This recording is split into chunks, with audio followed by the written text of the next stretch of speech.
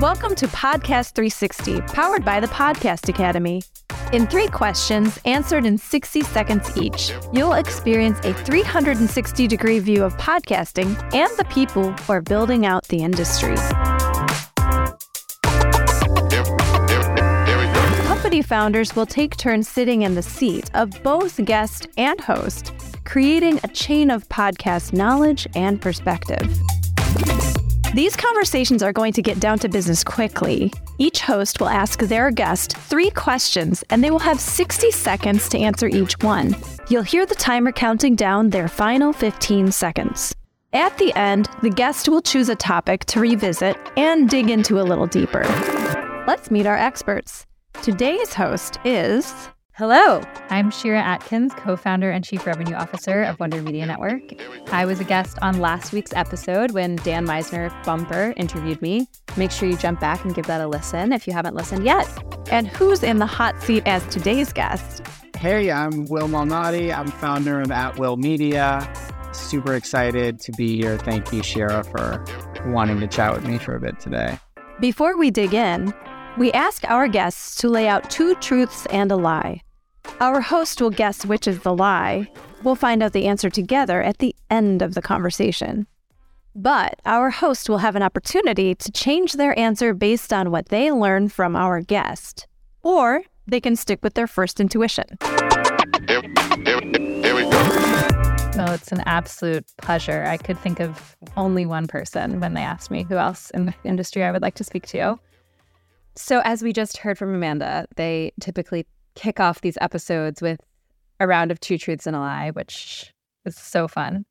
Nice throwback. So Will, you're going to provide us with 3 facts about yourself. I'm going to guess which one is the lie. And then at the end of the conversation, we will circle back and we'll find out the answer. So are you ready to share your 3 facts? I'm very ready. Here goes. Number 1, I was introduced to podcasting because a cousin of mine used to work with Guy Raz. Number 2, the first revenue I ever brought in for At Will Media was from a Squarespace ad. Number 3, Alex Bloomberg of Gimlet fame and I are neighborhood drinking buddies.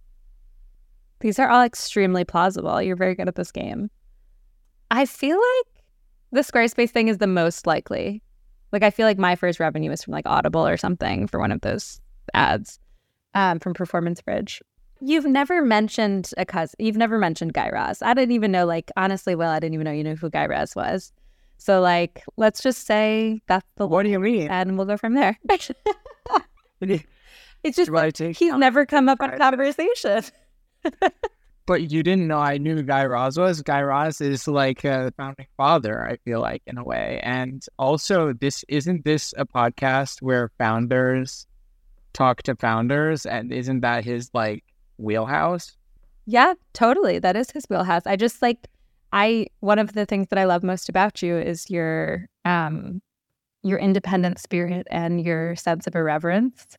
And I don't know, it just seems like a little mainstream. Like, to name drop Guy Raz, you know? Like, but I name dropped we're drinking buddy. Yeah, but like, he's like, you know, it's just a different kind of cut. Cool. Anyway, it just seems more plausible to me that you would be friends with Alex than that you would like care to even mention. Yeah, we'll get there.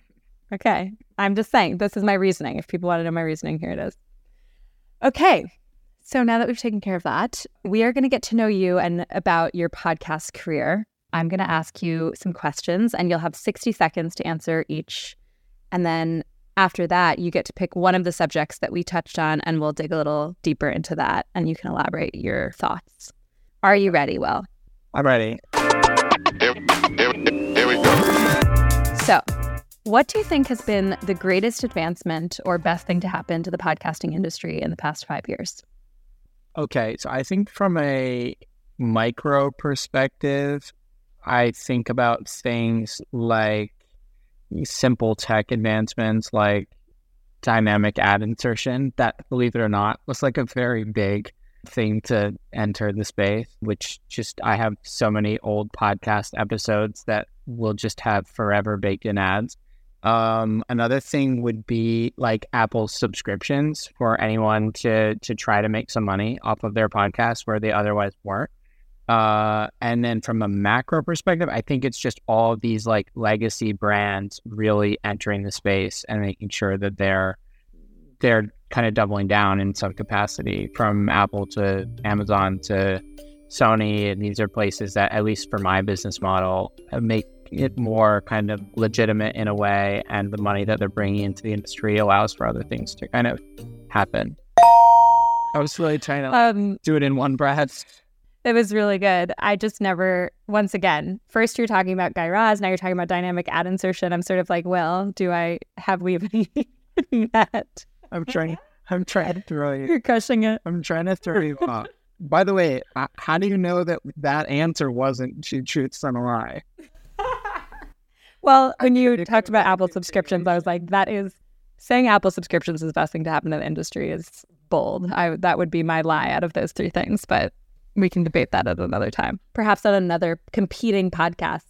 I think I was more going for like the most significant turns in the industry, the most significant introductions, I guess, to the industry. That's totally fair. Okay, next one. Are you ready? Yeah. What is the best thing that you have done personally, Will Malnati, for the podcast industry in the past 5 years? Oh my God. First of all, that's putting a lot of weight on my shoulders. Anything that I did is truly a team effort. Listen, I think that the biggest thing for me or for my team was selling our first kind of original project, because until that time, which that was in 2019, from 2016 to 2019, it was all about, for us, production services and trying to kind of generate revenue from brands and having clients. And then once we kind of sold our first original to Audible, actually, it was a big change for me in terms of momentum. It was a momentum shift, and like it allowed us to pivot in a new revenue stream and a new kind of functionality of the team that had existed thus far. Amazing. I don't know if I did that for the industry. I guess like that's just such a hard question to answer. What have you done? What have you done for the industry lately? Yeah. I feel like we're the stalwarts in a certain way. Like we've been around. We're like old school. We remember it when. And totally the fact that we still exist and that we're like hiring people and making stuff, I don't know, it does shape the industry. Not to get too sappy, but no, I think that's right. I do agree that there's something to be said about the kind of early adopters, the people that were in the industry first, especially with small businesses, that like we maybe played a role in kind of defining what the industry or like the DNA of it would be for future years to come. So I definitely think there's something about that. I'll raise my hand on that one. Cool. Podcast 360 will be right back after a quick break and a word from our sponsors. And now, back to Podcast 360. That's a good segue into the last of the 3 60-second question answers. Are you ready? Yeah. Okay. So given what's happening in the industry right now with the consolidation and the pullback in spending and the doom and gloom and all of this, like, what do you think that we as like independent, small business owners should be doing to keep what's the smartest thing that we could be doing to keep our businesses thriving and successful when there's so many around us that are failing? I think the first thing is trying to keep a positive outlook, and that's internally and externally, even just like internally for myself, but also internally for my team. I think that's super important. And just like maintaining this like positivity surrounding the business, what it is, what it has been, what it is now, and what it has yet to become. And I think that that's a big piece for me. The second is just more of a tactical thing, which is just like constantly scrutinizing spending, like just from a business perspective, constantly looking at the things that maybe were okay to spend on in the last year and a half and saying, you know what, this is a nice to have. This is not a need to have. And pushing your team and your leaders from your team to be thinking the same way. And the other thing is just about like being smart and strategic about which projects you actually pursue. I think a lot of times it was like, let's pursue a bunch of things. And now it's like, let's pursue the best things. Great. Amazing. Okay. So now that we have answered those 3 questions, is there anything in any of those answers that you want to revisit or that we should speak about further? You tell me. I mean, I'm open to kind of which one sparked you the most. Apple subscriptions? I mean, we don't need to talk about that. I just think deeper. Fine, just like very.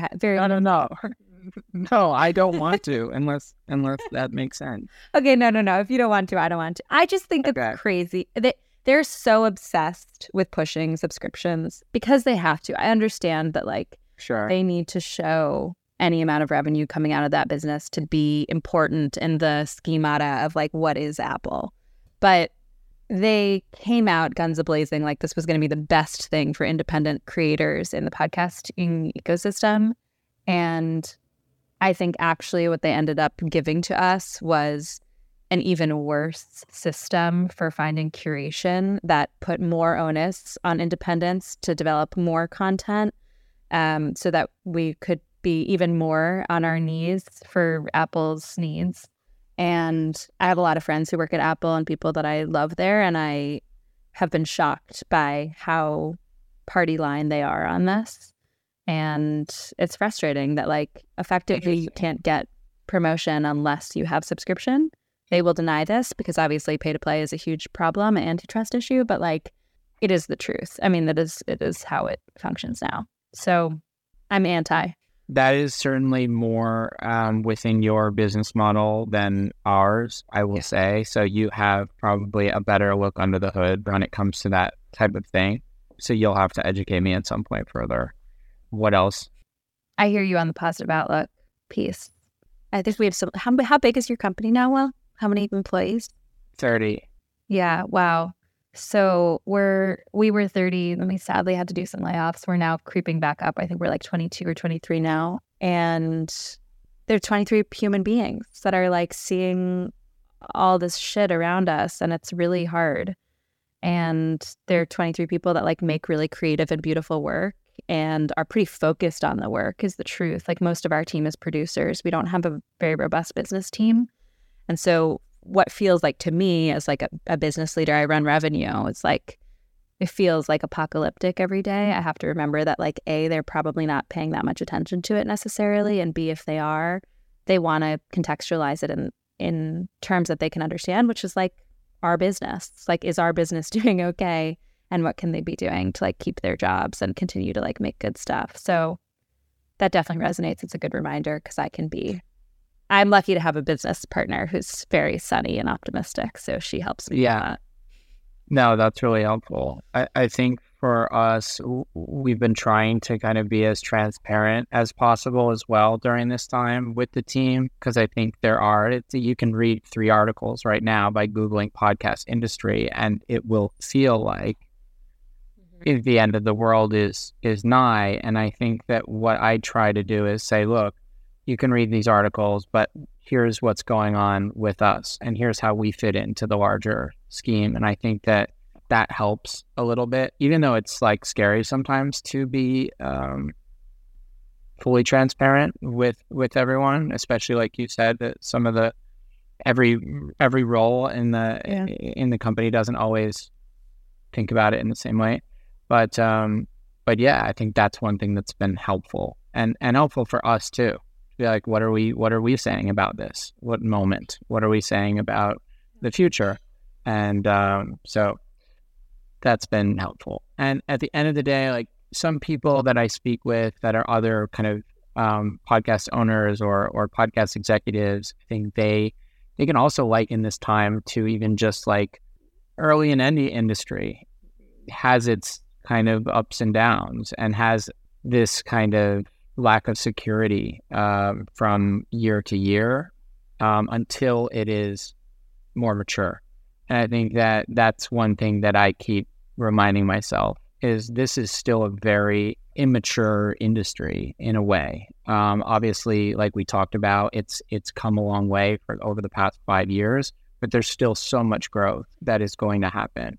And so I think that looking at it like that from like the 30,000 foot view is helpful for me, and it's helpful for, the people on the team, and knowing like, hey, remember the .com bubble? There was so much uncertainty there and huge dips, and it's doing okay now. And so if I look at it like that, it helps me sleep better. Well, you definitely need that, especially with a newborn. Yes, exactly. Well, thank you, Will. We have one more thing to take care of before we go, which is we have to revisit our 2 truths and a lie. Here we go.